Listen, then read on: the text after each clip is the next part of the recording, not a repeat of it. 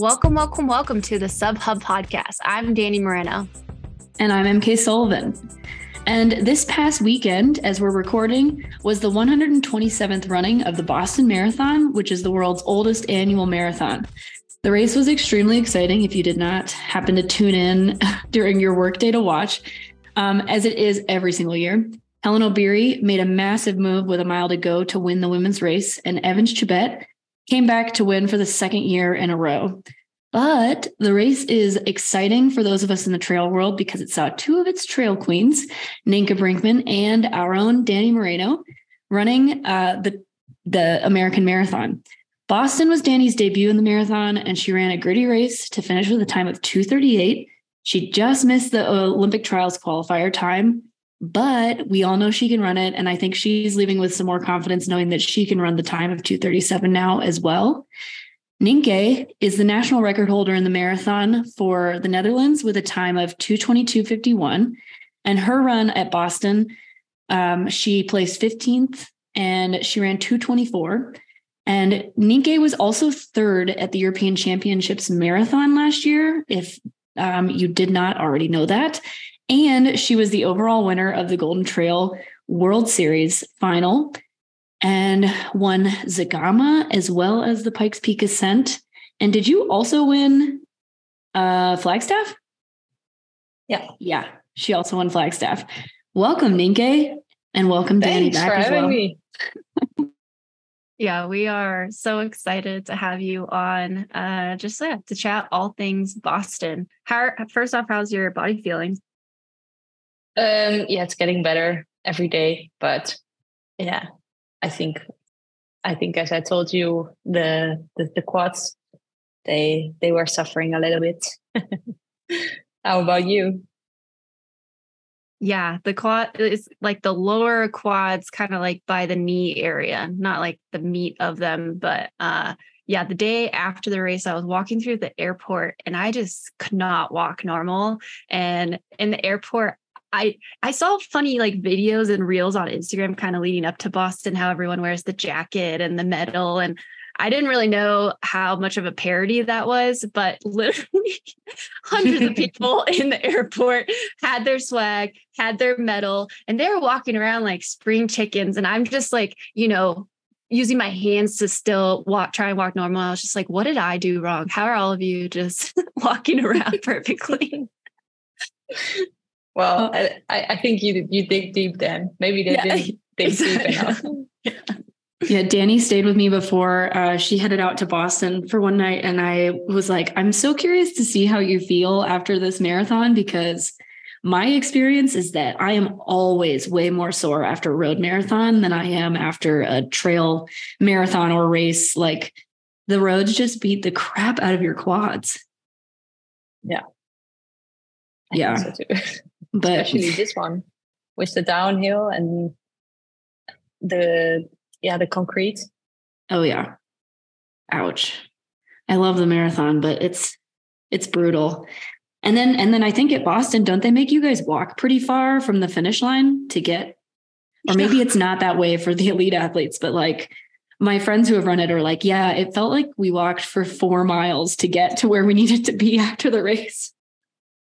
Oh no, I think we had to walk 200 meters or something. Not so far. That's nice. Yeah, that's nice. I think after Chicago, I had to walk like a mile to get back to the American Development Tent. And I was like, I'm not going to make it. This is way too much. I wouldn't have made it a mile. Oh my gosh. Well, we'll go through like a race recap later because I'm curious to hear about both of your experiences out there. But I want to start by asking Nienke and Danny, how was your training leading into this race? You want to go first, Nienke? Okay. So I went 6.5 weeks on a training camp in Kenya in February till mid-March to do a lot of base training and also starting the beginning of the marathon blocks and stuff. And yeah, I think I had a really good training phase there.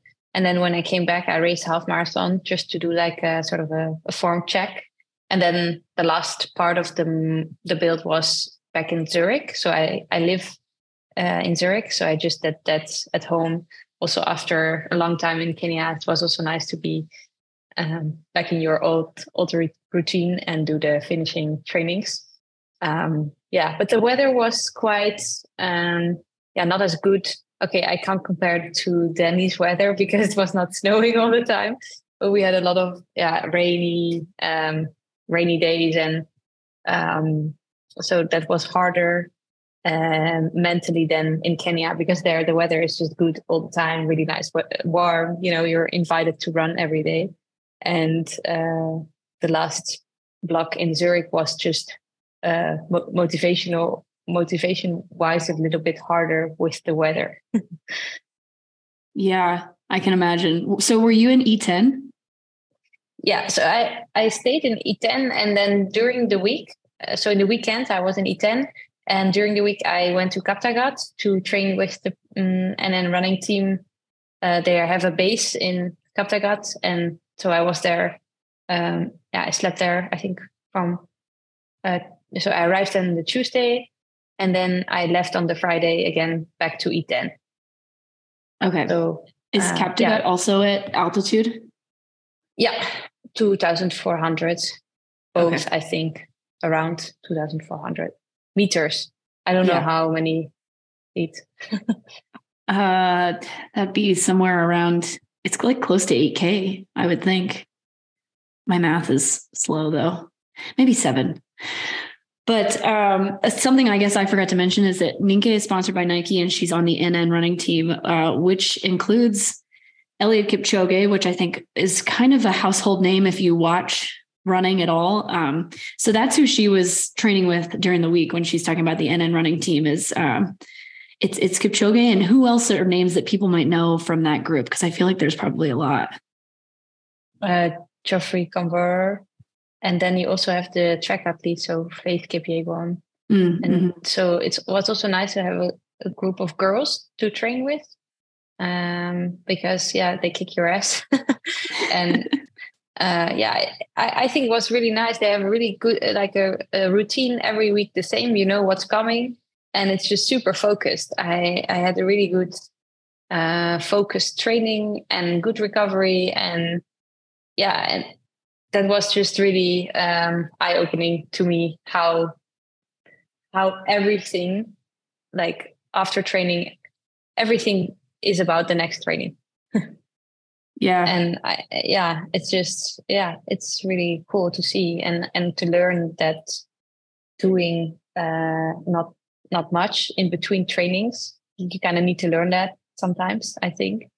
That helps a lot to be fresh for the next. Yeah, having a community is just, it makes training so much easier as well, I think. Yeah. When you guys are all doing the same thing, it's a little bit easier to be able to click into that mindset, I'm sure, versus, trying to apply that on your own. Definitely. Especially, this is what I noticed when I came back. I had to do many trainings on my own. So I noticed the difference. And I think you did everything alone, Danny. Yeah, pretty much. Or most of the trainings. Yeah, Danny, tell us about your training. Anybody who lives in the Mountain West this winter probably knows that it has been a rough winter for training. And Danny chose to train for her first road marathon during one of the biggest winters Mammoth has ever seen. So tell us all about it. When you play, it's like Balderdash, and you're trying to come up with story summaries, and you want to make them sound very outlandish. I feel like I created some sort of chaotic, outlandish storyline for myself. I think there was a bajillion feet of snow here. No joke, over 700 inches at this point. That's a scientific term, bajillion.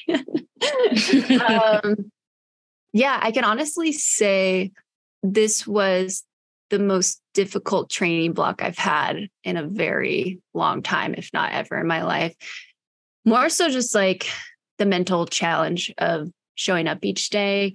And there hasn't been a training block where I probably wanted to quit like 3 solid times that I could think of, where I called my coach and I was just like, I can't do this, like this is hard. I can't even get to a treadmill.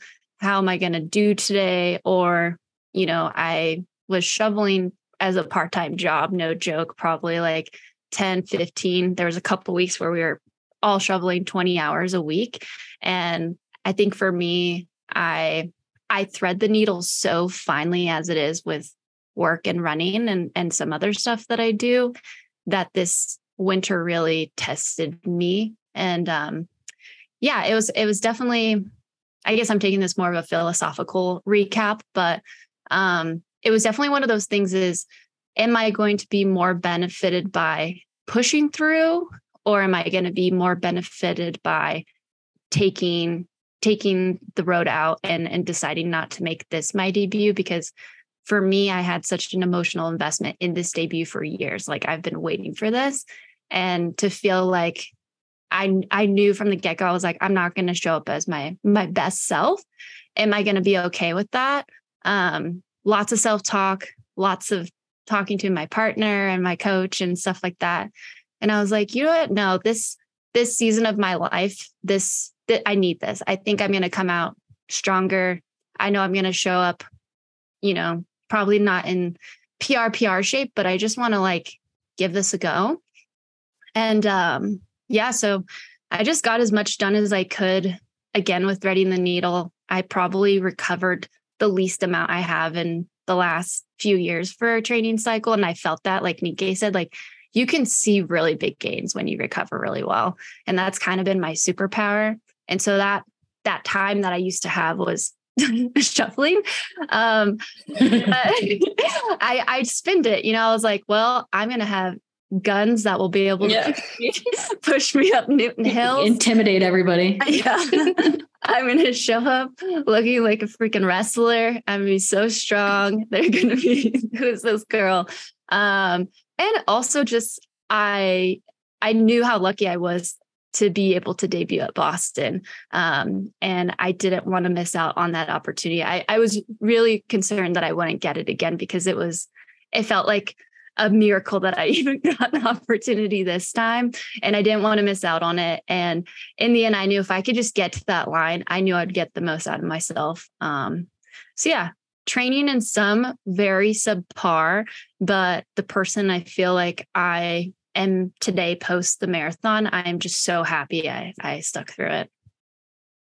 Yeah. I mean, you also don't know when you will be in top shape, again, ever. So something always can happen. So I think it's good that you took the shot, because you were healthy at the start line. So and you did really well. Thanks.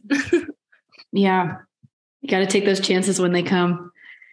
And I'm sure, like, now that you guys have both done obviously marathon training blocks and trail training blocks, I personally find doing marathon training alone is like one of the hardest things I've ever had to do. Whereas like trail training alone, I have so much fun because I'm like in the mountains doing workouts. It's less of like, I just feel like I dread doing marathon workouts alone way more than I dread doing trail workouts alone. And I don't know how you guys feel about that. Yeah. I mean, I think because you're way more aware of what you're doing, like it's very pace specific, and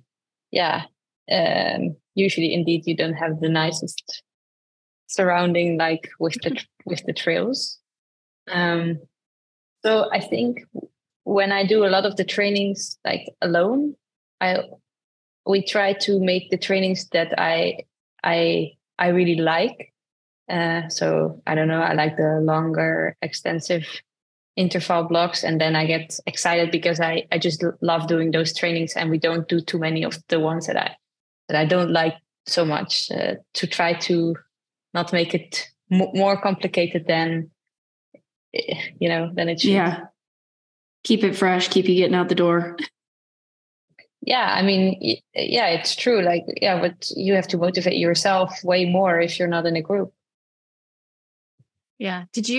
I know for me personally, I had to adjust a couple times, just because I really don't like adjusting. I think it's something that you should do seldomly. You should learn to do that here and there. But considering the season of life, my coach was like, we're gonna, there's 2 days specifically where I started and I was so off pace. And he's like, all right, let's change the plan. So you're not, it's more so mentally having that failure, right? In like quotes. Did you have any workouts like that where you had to change things up?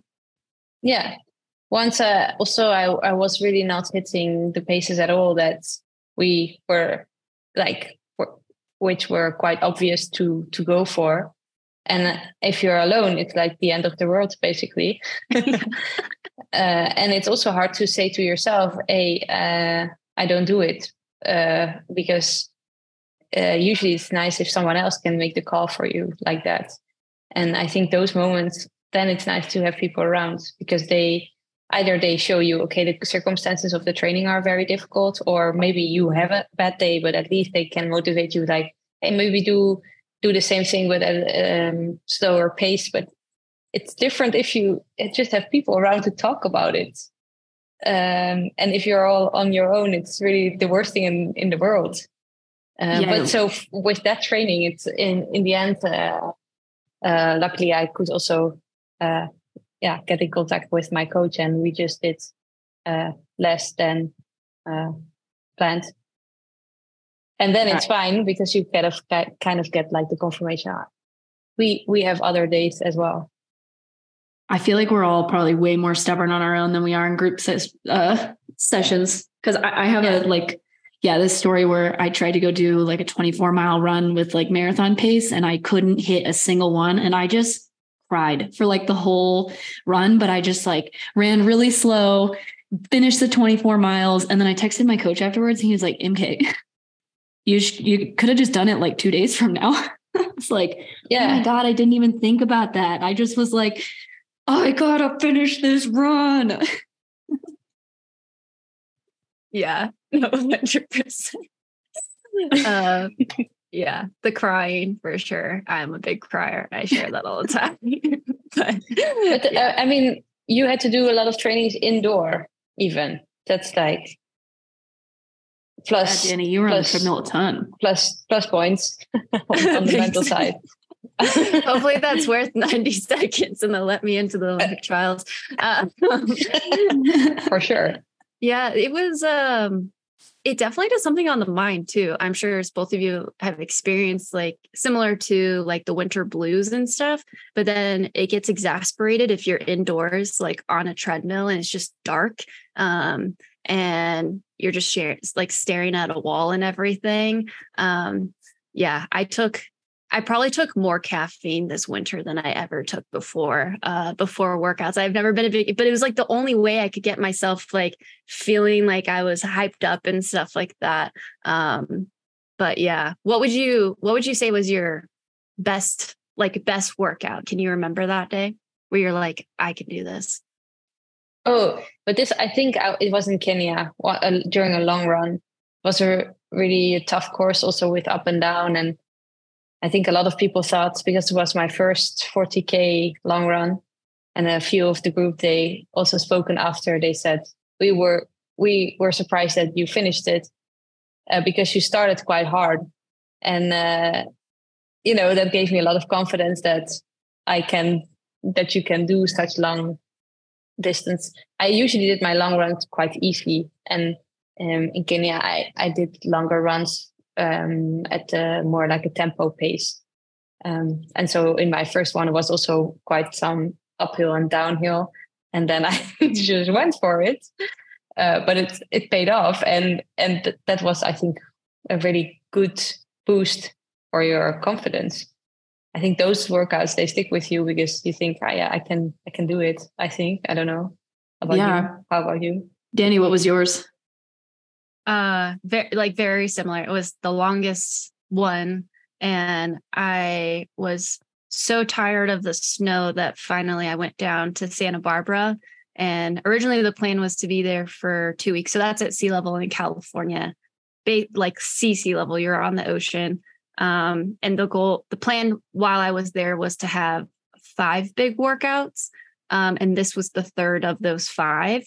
And similar, very long run with some hills, because the whole thing was, how is your body going to respond the second half of Boston? Once, like, that's the most difficult part of the course. And it's the last, it's 70 minutes or so. And I luckily had like a group of guys. There's an Instagram reel on my Instagram because this media team heard I was doing this workout. So that was really cool to like get it captured. And yeah, after what I thought was very crummy training, pulling that off and everyone being like, wow, the same kind of thing. You're like, oh, maybe I am in shape. Like maybe I can do this.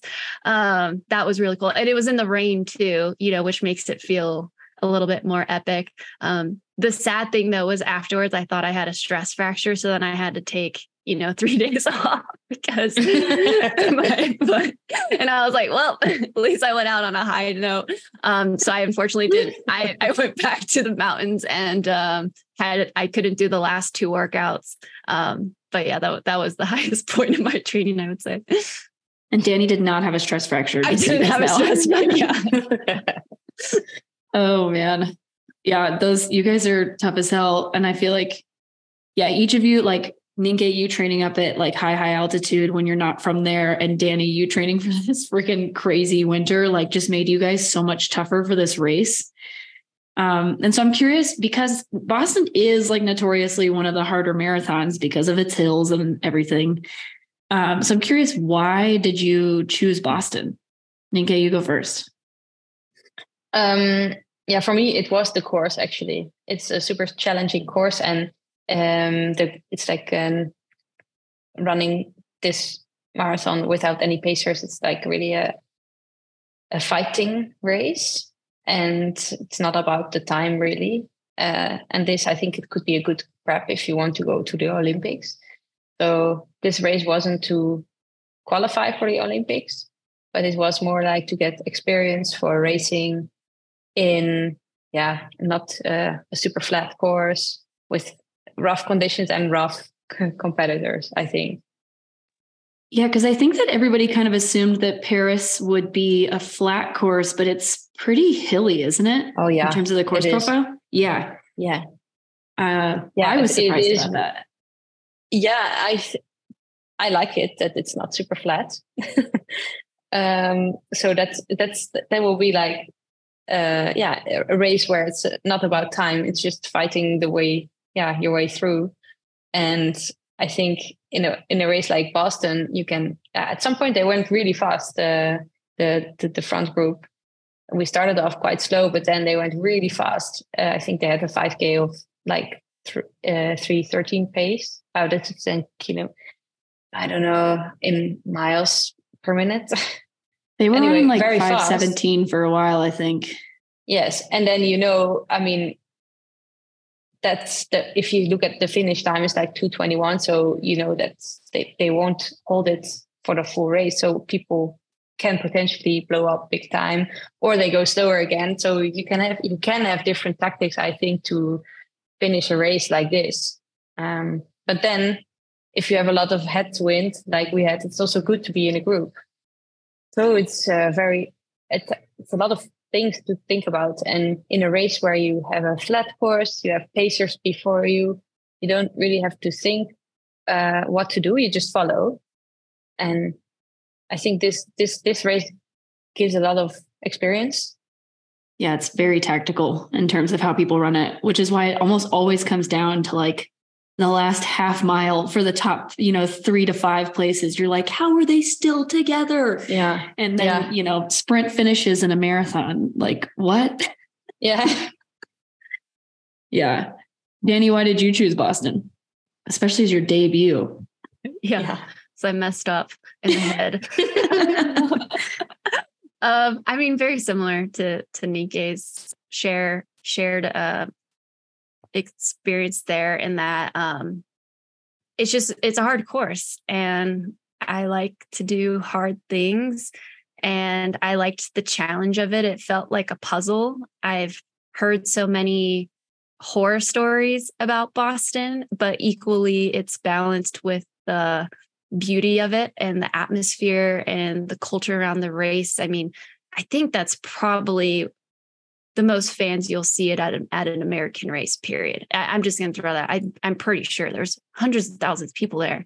And there's little to no space where someone isn't lined up shoulder to shoulder cheering for you. And so, yeah. And it was one of those things too, like growing up, at least in the States, like I didn't know any other marathon besides Boston. Like that's the only one I thought existed for most of my young life. Like, oh, Boston Marathon, that's what everyone's trying to do is Boston Marathon. I didn't really know of anything. Even living in LA, I never really heard of LA Marathon. So yeah, it was kind of just like this, had this aura around it and lore that I really wanted to be a part of. And yeah, I'm just still just so grateful that I, one of 3 women that got to debut there this year. I felt like I was part of a special club. And the conditions, actually, just to layer that on there, I thought that was really fascinating, just how it's different every year. So like Nienke said, you have to really be ready to problem solve, based on what I didn't even know we were going to have a headwind until like the day before. And I was like, okay.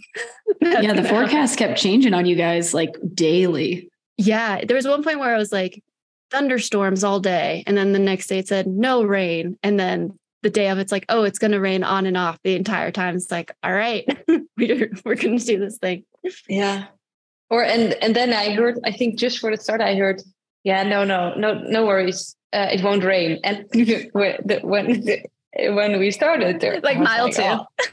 Yeah. No, right from the start, I was like, this really feels like rain. Oh man. We joke like, how, when we say like, oh, I run trails, like people always ask like, oh, well, what ultras have you done? And Boston, I found like anytime somebody finds out that you run a marathon, they're like, oh, did you qualify for Boston? And it's like, yeah, I did.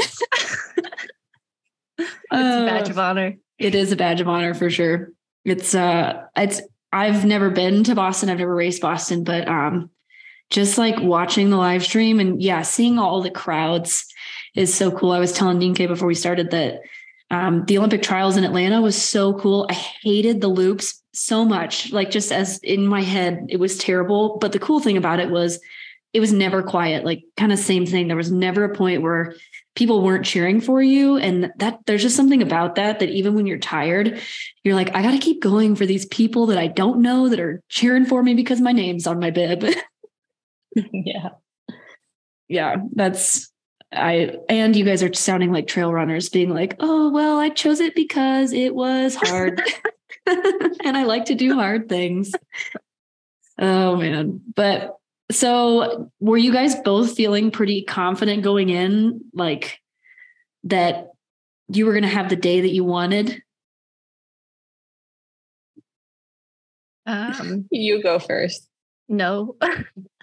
Yeah. No, I felt like I did enough to get the qualifier. Before my training block even started, so this is after trail season and we just found I got in, I would say my goals were a lot more loftier. I was thinking, all right, I'm going to get in the best shape of my life. I'm going to give myself that like 230, 233. I can do that. I just really believed that was my capability on that course.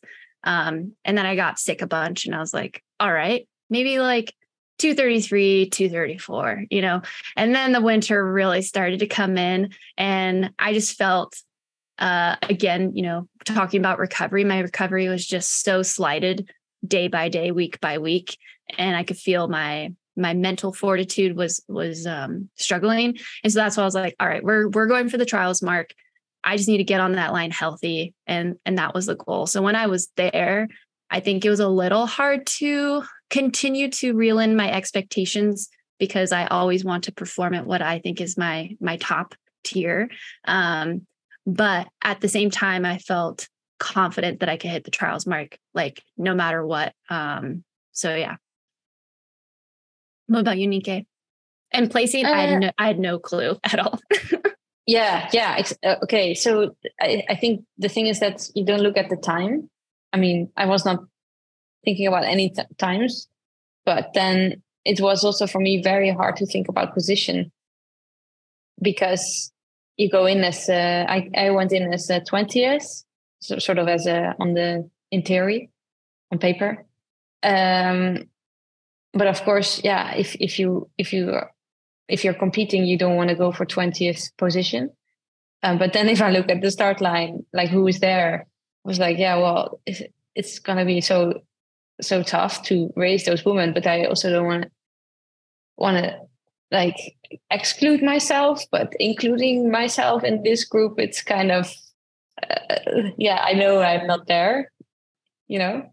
So it was very tough, and then to think of what will happen in terms of position or time. So then I just thought, I look at it in a way that after the race, I need to feel that I really gave everything, that I don't regret, not pushing at this part, or, that afterwards I'm like, yeah, well, this was what I had for today. And I think in the end that happened. Yeah. I think it was tough because some parts you run alone, and if there are a lot of people in front of you, that's also tough, because I think if you're fighting for first place, second place, or if you're fighting for 14th or 15th, in your mind, it's different, I think. Yeah, I think you guys both squeezed just about everything you had out of yourselves at Boston, though. I thought you guys both ran really great races. And we'll get to the race in a second. I do have one more question, though, prior to our race recap. And I just want to hear, because both of you were in the elite field, which is pretty exclusive at Boston. It's pretty small, actually. And so I'm just curious, Nienke, I know you've probably been in that situation more than once, but Danny, being your debut marathon, tell us a little bit about that experience. At least at Boston, and Nienke can confirm this, I just felt like that was top of the chain of an experience. I just from the communications, and there was an athlete hotel where seemed to be press people around all the time, and there was a certain feeling in the air when you were there around those athletes. And I think it started to really come to fruition the day we had the mandatory meeting, because everyone is in the room and people's coaches are there. I think of a trail race, I don't see anybody's coaches or entourage ever. It's just the athletes. And you have all these entourages, Nienke being part of NN, you see all the NN with the red kits and stuff, which is so cool. And then you see the Nike folks and Hanson's project and stuff like that. So it was cool to see those different things. And it just felt like a gold star treatment. But I think for me, the coolest moment is you have to check in your uniform and you have to check your shoes. And when they check your shoes, they put a stamp on your shoe. And in my head, I was like, we're the only people to get a stamp on our shoe. And it just felt like this really cool moment that I was like, yeah, I'm in the elite field, and it says Boston 127. And I'm sure, if somebody wins, they could put that shoe in a museum or something like that. But I feel like I'll save that one shoe for that reason, even when it's done and dead. So yeah, that was really cool. Yeah, it is cool to have the Boston 127 stamp. Yeah. Yeah. And I think everything is about the athlete. Yeah. It's really... in a really high level. Or I didn't experience that before either. I was also a bit overwhelmed, but it is and for me it was also, you see all the people that you that really inspire you for such a long time, and then you sit next to them, or we stand next to them on the start line. It was a bit surreal. Yeah, it definitely was. I would say that the getting onto the buses in the morning that part was a little surreal because I've seen that on TV before, where the athlete like walks into the hotel lobby room and there's all these people cheering. And what time is it at that time? Like 6 a.m. or something. And all these people are there just to say hi to the athletes getting onto the bus. And you get onto the bus and there's like a whole police entourage, like full detail, taking you from the finish to the start. And then you get to the start and you have like your own tent. And it was so awkwardly quiet. I don't know if you felt the same way, Nienke, but everyone is just like in the room. And, like in college cross country or high school cross country, you're like waiting to see when other people warm up, like the timing of it, even though you've done it 100 times or, a handful of times and how to warm up. I kind of felt like that. I was like, when is Sarah Hall going to start warming up? I should probably start warming up when she's warming up. And then I was like, is Des Linden still stretching? I should be stretching right now. And I like felt like I was questioning everything. I was like, Danny, you've done this a billion times. Like just do the same thing. But it's just like Nienke said, it's so many people that I've looked up to and I just have so much respect for. And I was like, what are they doing now? Okay, we should all go to the bathroom. This is the bathroom. Let's all hold hands. Let's all hold hands. And then they take your stuff and then they take you to the start line. And then that's when I felt the nerve starting to go down because I was, the race is about to finally begin, which was cool. And I was there with Nienke too, which for me, I was spoiled as heck having Nienke there to have someone that I like, because I couldn't talk to those. I don't know them. So I was so grateful that you were there. It just made my experience so much better. Yeah, I agree. If you really know somebody, it's really different because you can also express a bit like, I don't know, I'm quite nervous and stuff. And the others are probably also nervous, but they don't, it's not really, nobody talks about it. So we could talk a little bit. That was nice. Exactly. Yeah, it was fun.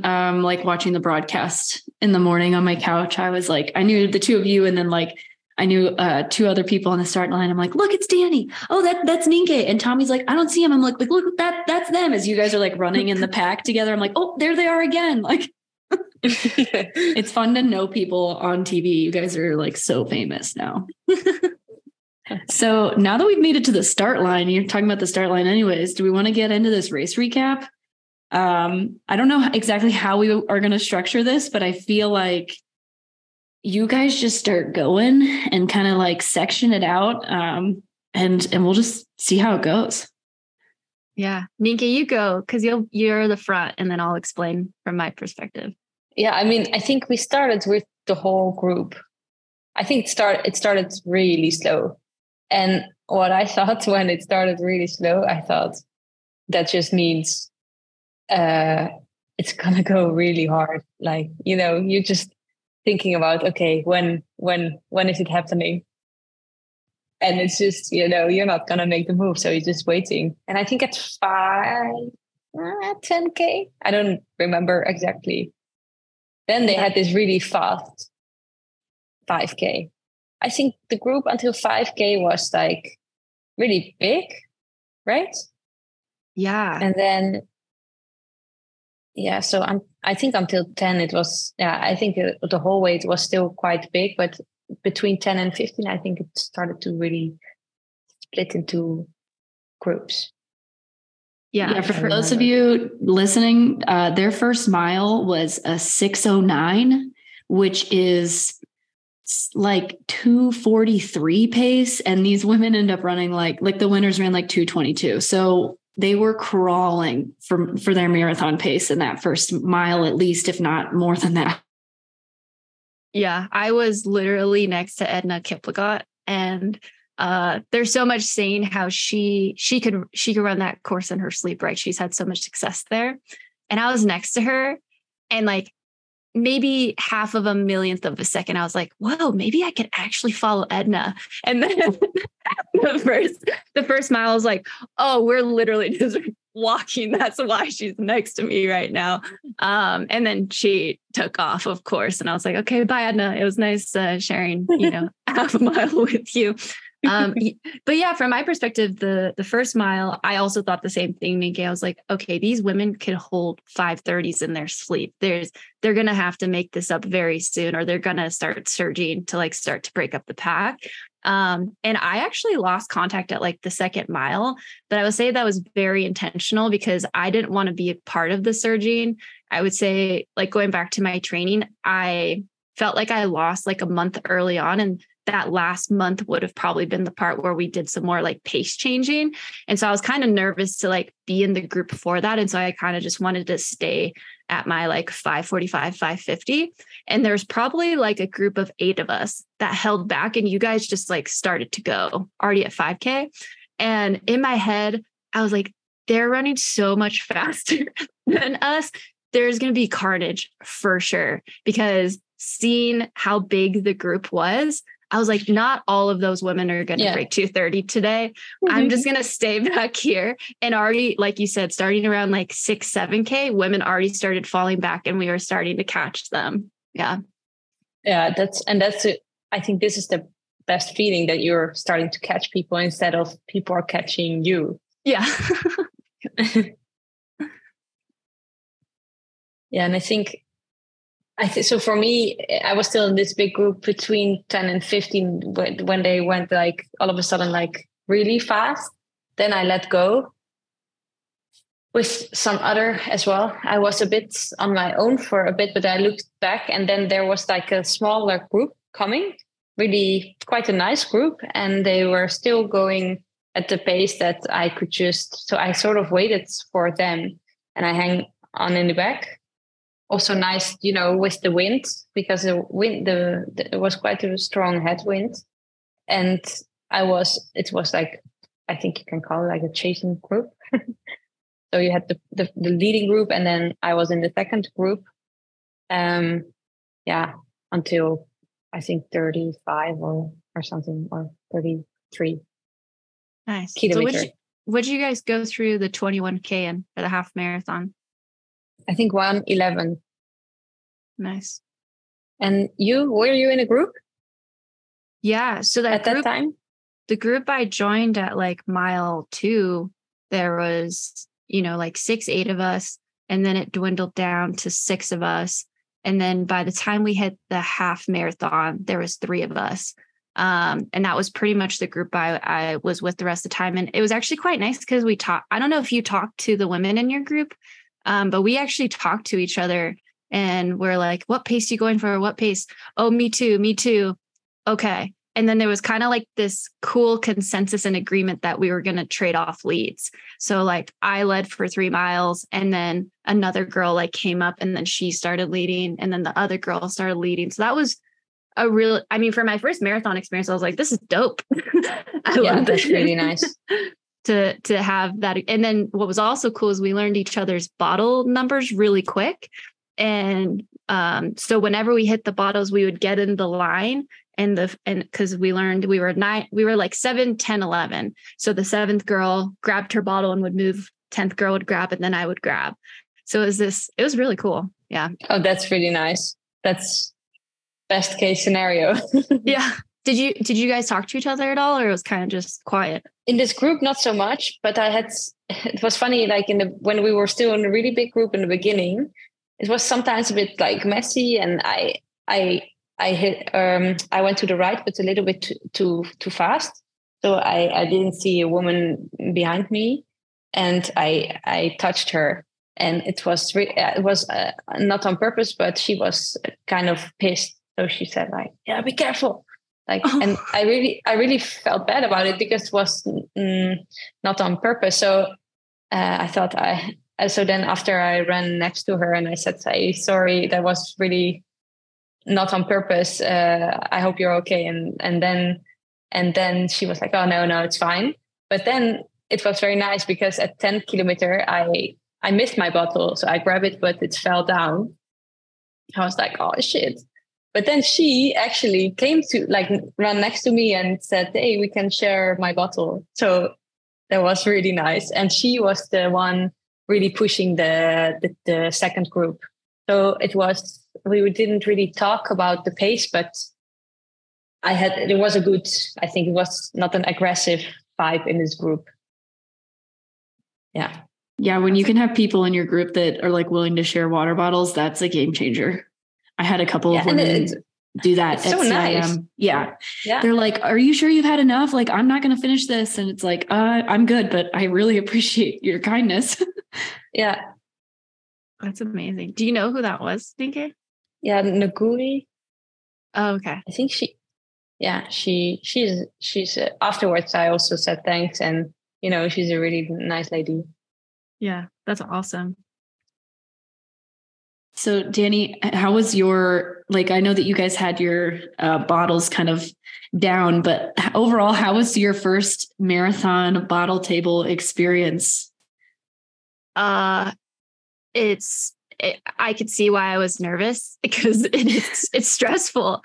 I'm so used to trail running where I have that control, and I can problem solve. And so I did drop a bottle, which I think probably had a factor. It probably wasn't the factor that led to my bonk because I dropped it right before Newton.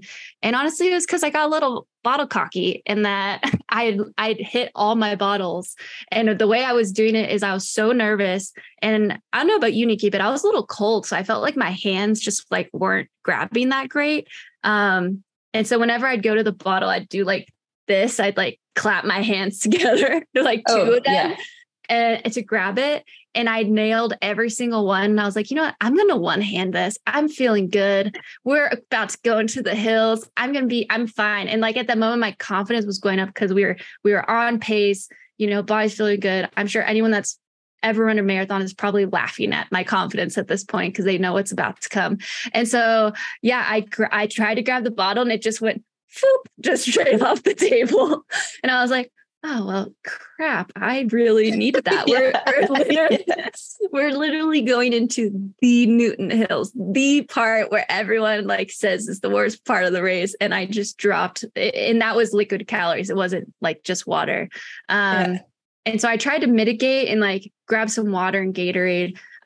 But for me, my fueling, just I would give it a C, maybe even a C- this race because I was so full. So I say A factor because I was on my period. And when I'm on my period, I find that I need to drink more water. So I put a little bit extra water in my bottles, thinking that on top of the fact that training at altitude, I'm used to drinking a lot of water because it's so dry. So I already have a lot for living at altitude. And I added more for being on my period. So trying to get all my calories down just became such a struggle so quick. So that is a huge lesson learned for me. Do much less water next time. And so it was starting to get really hard for me to eat anyways. But that was the bottle where I was like, this one you have to eat no matter what, even if you feel full.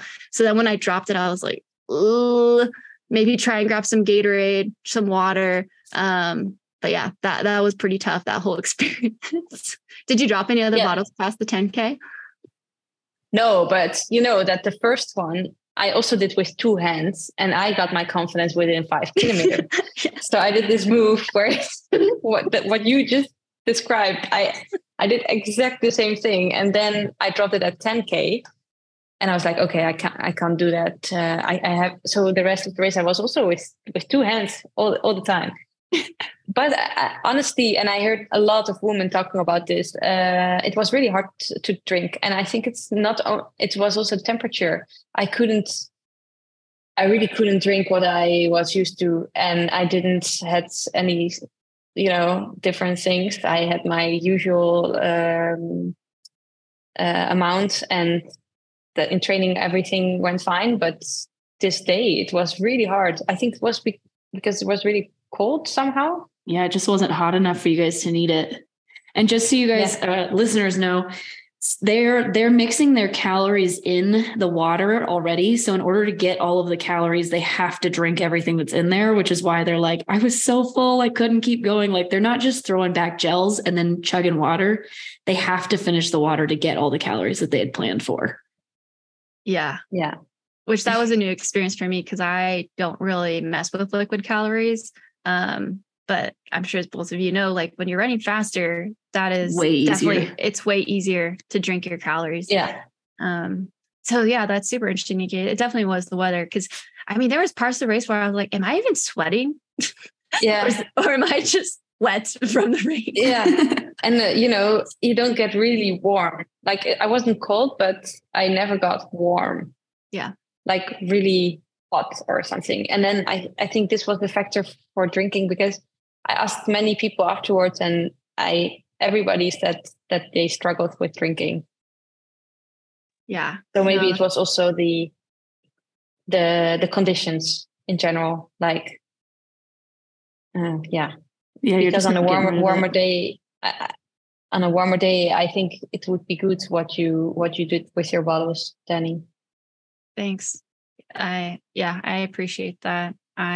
It's helpful to know other people struggle, because sometimes, I don't know, with you guys on your period too, it's like I try to map it out as best as I can, knowing, if it's the beginning of the period, what it feels like versus the end of the period. And this is by no means meant to be, what's that called? Like a excuse, right? It's just something that we all have to deal with. And just learning those variants and then adding the weather on top of that. Yeah. Oh yeah, definitely. Yeah, but it's hard because it's anyway. Yeah, in training it can also be different than in racing. You have also extra nerves. Yeah. I think there are anyways more factors than, so it's just, now because I did now in total 4 marathons, and I can look back at all of them, but I won't ever say like, oh yeah, but I compare more the races than to all the trainings, and in the trainings you practice it sort of, because you can never have the full race experience. Yeah. But then, you get confident in the training, so you do what you trained. Yeah, this is how I do it as well. Yeah. And I then all try of a to sudden not your change hands it are too cold. much. And all of a sudden your hands are cold, and you can't grab it with one hand. And you can't maverick your freaking water bottle. Yeah, but I was exactly like you. I was really like, oh, why am I actually trying with 2? I can definitely do it with 1. I'll look so much cooler in the photos if I can. Yeah. If I could do like a little backhand and like flip it in the air. Oh, people were doing this. That was awesome. Oh my gosh. Pretty jealous, but you're like, not me today. Not me. So the Newton Hills is kind of like the beginning of the crux of this marathon. And so I kind of want to hear your guys' like Newton Hills to top of Heartbreak Hill experience. Because then from Heartbreak Hill on, it's downhill, but as we all know, it doesn't feel downhill. So give me a rundown of Newton Hills to the top of Heartbreak Hill. Go ahead, Nienke. I think the hills were really good for me, because I was losing the group, but the uphill, I could still stick with them. So it was kind of the catch-up moment for me a bit. And it's not that I went like crazy, but I just felt like, okay, there I can just put in quite some energy, and it makes me go back to the group relatively easily. And then always the sort of the downhill parts, they went faster and faster, and at some point I lost them anyways, unfortunately. But I think the hills, I was really focused on just trying to hang on the group with the groups that I think I forgot that I was really running the hills, which maybe it was a good distraction, I think. But the last part, you still have a few bumps, right? Really in the end, you still have 2, and then you go in the tunnel and you have to go up again. And those are, and at the 40 kilometer, just before this last battle station, they don't call this a hill, but you definitely feel this. I don't know about when you guys are coming out of the underpass or the overpass there. Yeah. Yeah. That hill looks terrible on TV. It's terrible. Yeah, it is. And you have to grab your drink. And well, with my last drink, I just take it in the mouth and try to keep it in my mouth for 10 seconds and then spit it out. Since I was really like, I was dying, and then I had to try to keep it in my mouth. I was really happy. Not in this area, there were not a lot of spectators, luckily, because I looked like an idiot. No, you probably looked great. It's what we feel like versus what we see. The hill's very same experience for me. I was like, yes, really glad this trail running is working out for me. These hills, the hills felt great. And again, I just missed that bottle. But then my confidence was at a high. And then as we were going up the hill, I was like, this feels really good. I'm going to do this. Right. Because in contrast to Nienke, I'm there for a time, like place, whatever. But like I was glued to the watch. And as we were going up of my 3 group, one of the girls started falling off, which when people start to fall going into the last parts of the race, your confidence actually goes up because you're like, I'm feeling good. They're starting to fade as much as I wanted her to stay with us because we'd already worked together that entire time. And then to my surprise, I don't know if you saw that banner too that said, you're at the top of Heartbreak Hill. Like you've made it to the summit of Heartbreak Hill. Maybe you didn't notice that as well. No. I was like, we're already at the top. Like, I didn't realize that we had already done the 2. There's like a fall summit and then there's the real summit. Be taken really lightly. And then we started going on the downhill. And I was like, I'm going to do this. I'm feeling really good. And the one girl that had stuck with me, she just shot off like a rocket. And I was like, okay, she's goodbye. Like, bye. It was nice hanging out with you. She just started flying. And I like kind of started picking up a little bit, but the girl that dropped off, she pulled up next to me. She's like, come on, we got to go. And that's when my wheels just like, I hit like 5:45, which is kind of what I was thinking. And I was like, you just have to hold on to 6:10 pace. Like you have that much buffer. Just hold on. It's only a 5K, Danny. What in worlds can happen in a 5K? It is only 3 miles and change. But like Nienke said, those 2 hills were the worst hills. Like I know people say they aren't hills, but those feel like the worst hills out of the entire race. And yeah, I just started like running sideways, diagonally. That was a very, very tough bonk. And, you know, it's hard. You start making deals, right? You're like, well, if I just run 6:30, I'll still hit it. And then, you know, you run 6:45 for me. And then I was like, well, if I just pick it up to 6:20 pace, I'm going to still make it. And then it was like 7 minutes. And I was like, all right, this was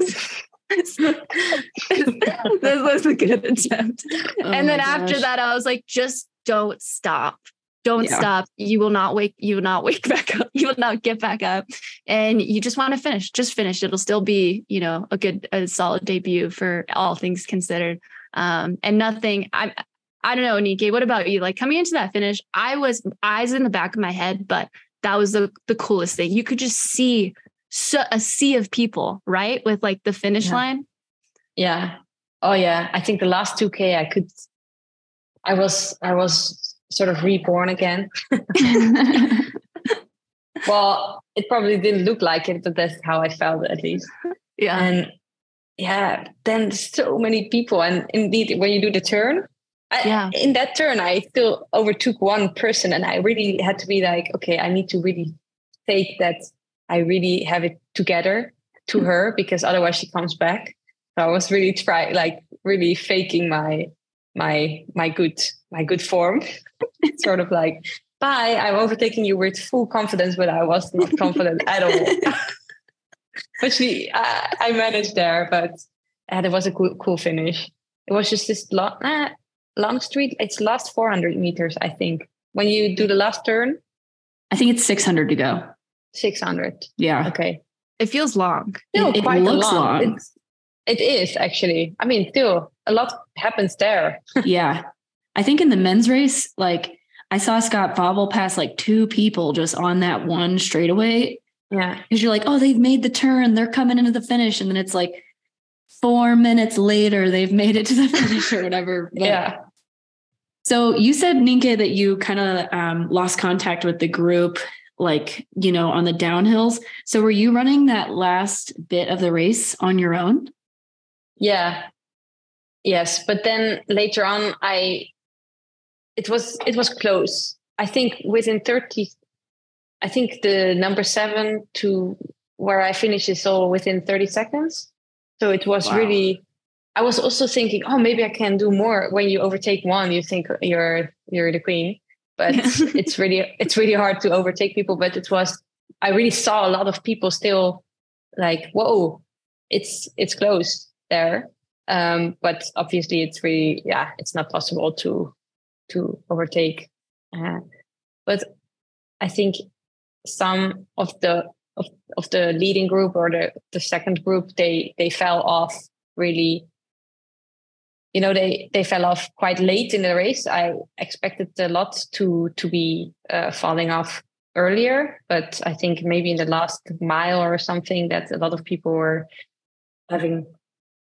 struggling a lot. Dang. Did anyone overtake you in the last part? Yeah, I think it's after 40, no, I don't know, around 40 kilometers, Nel Rojas overtook me. And I was like, shit, I want to overtake her again. But I didn't manage. I think she was like 10 seconds before me. Dang, yeah, so she close. Was strong. Yeah, she had a strong finish. And the crazy thing about watching it on the broadcast is because that straightaway is so long and the angle that they show it from is like on the ground. Like as a spectator, you're like, oh my gosh, she's going to catch her. She's going to catch her. Yeah. And then they like show the overhead view and it's like, oh, just kidding. That person's like 20 seconds back. Yeah. But you're like, oh, this is it. Yeah. And on TV, you always think like, come on, push harder. Yeah. But it's just so weird to actually be in that position and not be capable of going harder. And when somebody passes you in your head, you're like, okay, just go with them. And you like try to move your legs and it's like, nope, definitely not. Yeah. The guys from like the first wave of the rest of the race started passing me and they're like, come on, you're almost there. And I just like couldn't even respond. I'm like, dude, I'm just trying to remember how to run right now. Thank you. But how do you move your arms to pick up my legs?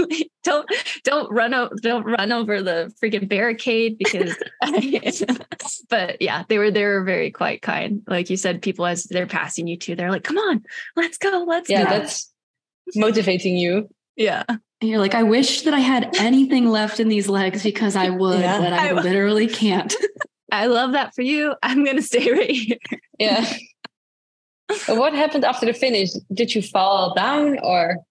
Yeah, someone caught me and this guy was like, are you going to be okay? And I was like, can you just put me on that wall over there? And I just like stood on the wall for a little bit. Cause I definitely probably would have like fell sideways. To me, I was like, just keep going. Don't give up. Just like get across that finish line.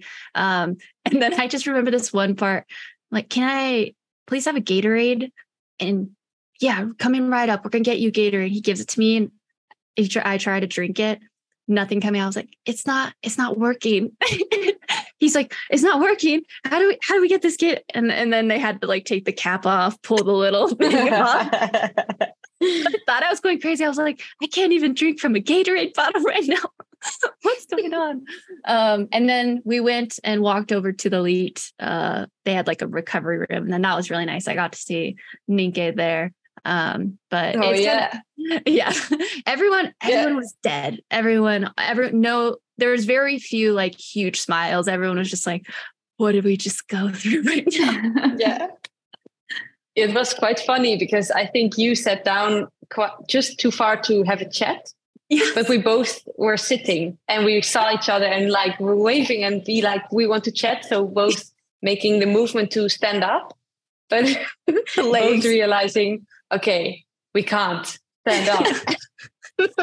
We are stuck here for at least the next hour. Yeah. And then of course you're starting to be like, who won? Like how'd it go? And that's what I heard about, the men's race and the women's race and stuff. Yeah, true. That's cool. Well, congrats to you both on a successful Boston. I know, Danny, you're a little disappointed, and that's all right. You'll definitely come back stronger next time. The marathon is just like such a learning experience, just like any type of racing. So, doing it the second time will be like significantly better than the first. So I'm curious. Oh, what were you gonna say? I just want to add. Go ahead. Want to add, you chose the toughest race. Like, really, I think you would have qualified on a fast course. Definitely. For sure. Yeah, thanks. Definitely having that in my back pocket has been nice. I've had a few people reach out and say the same thing, and I chuckle because I'm like, that's literally why I chose this race. I wanted to feel this, and I can totally see why everyone is addicted to road marathoning. Even though it ended the way it did, like, I'm so excited to do another one, and I think it's so cool, Nienke, how you're constantly going back and forth, because they're completely different challenges. They're both very difficult, but like in very different ways. And so I can see why it's so fascinating, for sure. I know. Nice. And I told Danny, like, I've been telling Danny since the beginning of the year, like, I don't really want to run the marathon, try to qualify for the trials. Like, I don't want to do that. And like, as soon as you guys finished racing, I was like, okay, signing up for a marathon. Let's do it. It's also when you watch it or be in the environment, it's like really motivating. Yeah. Every year that I watch Boston, I'm like, gosh, dang it. I'm going to sign myself up for a road marathon, aren't I? But it'll be fun. I don't know what yet, but Danny and we'll have to coordinate. Yeah. That would be nice. So last thing, we already know Danny's race plans of the future, but what comes after Boston for you, Nienke? So I will go back on the trails for a bit. We'll see. My first race will be in Mont Blanc Marathon for the Golden Trail Series. The Segama I was signed up, but actually I just withdrew. Do you say it like this? Yeah. Because I think. I think I needed a little bit more recovery. It's 3 weeks out, and I think it's too close to the Boston Marathon. I think that's probably a smart move. Yeah. What's that? Do you have any plans after Mont Blanc Marathon yet, or are you just kind of playing the rest of the season by ear? So I will also do Sierre-Zinard, but the main goal of this year is to qualify for the Olympics. So that's really, I will put everything besides if I know it needs to be put to the side to make it to my next marathon. In the fall, I haven't decided yet which one, but I want to do a fast one so that it would be, a fast time. Cool. Yeah, you have plenty of options. So I'm sure that'll be fun to pick one out. And darn, you're going to focus on going to the Olympics. What a bummer. What a bummer. No, we're so excited. Well, I first need to qualify. What is the qualifying time? 2:26:50. Okay. She was telling me offline that it doesn't count. Boston doesn't count because it's a point to point. Whoa. Yeah. Crazy. I didn't know. I think it counts in the US for just a trial qualification, right? Yeah, that's why you did it. Yeah, it's like the same reason that Ryan Hall doesn't like have the technical American record, because he ran it at Boston and it's not a loop. Wow. Yeah, that's crazy. What if I did get the time and it didn't count? That would have been just as disappointing. No one told me the entire time. But anyways, Nienke, it has been a pleasure talking with you and recapping this experience, which again was just made tenfold more magical sharing that with you. So, and I'll be at Mont Blanc, so we'll get to see each other then. Oh, nice. And same to you. It was really nice to see you again. And thanks for having me in this podcast. Of course. You guys are so inspiring. And this has been the Sub Hub Podcast, brought to you by Free Trail.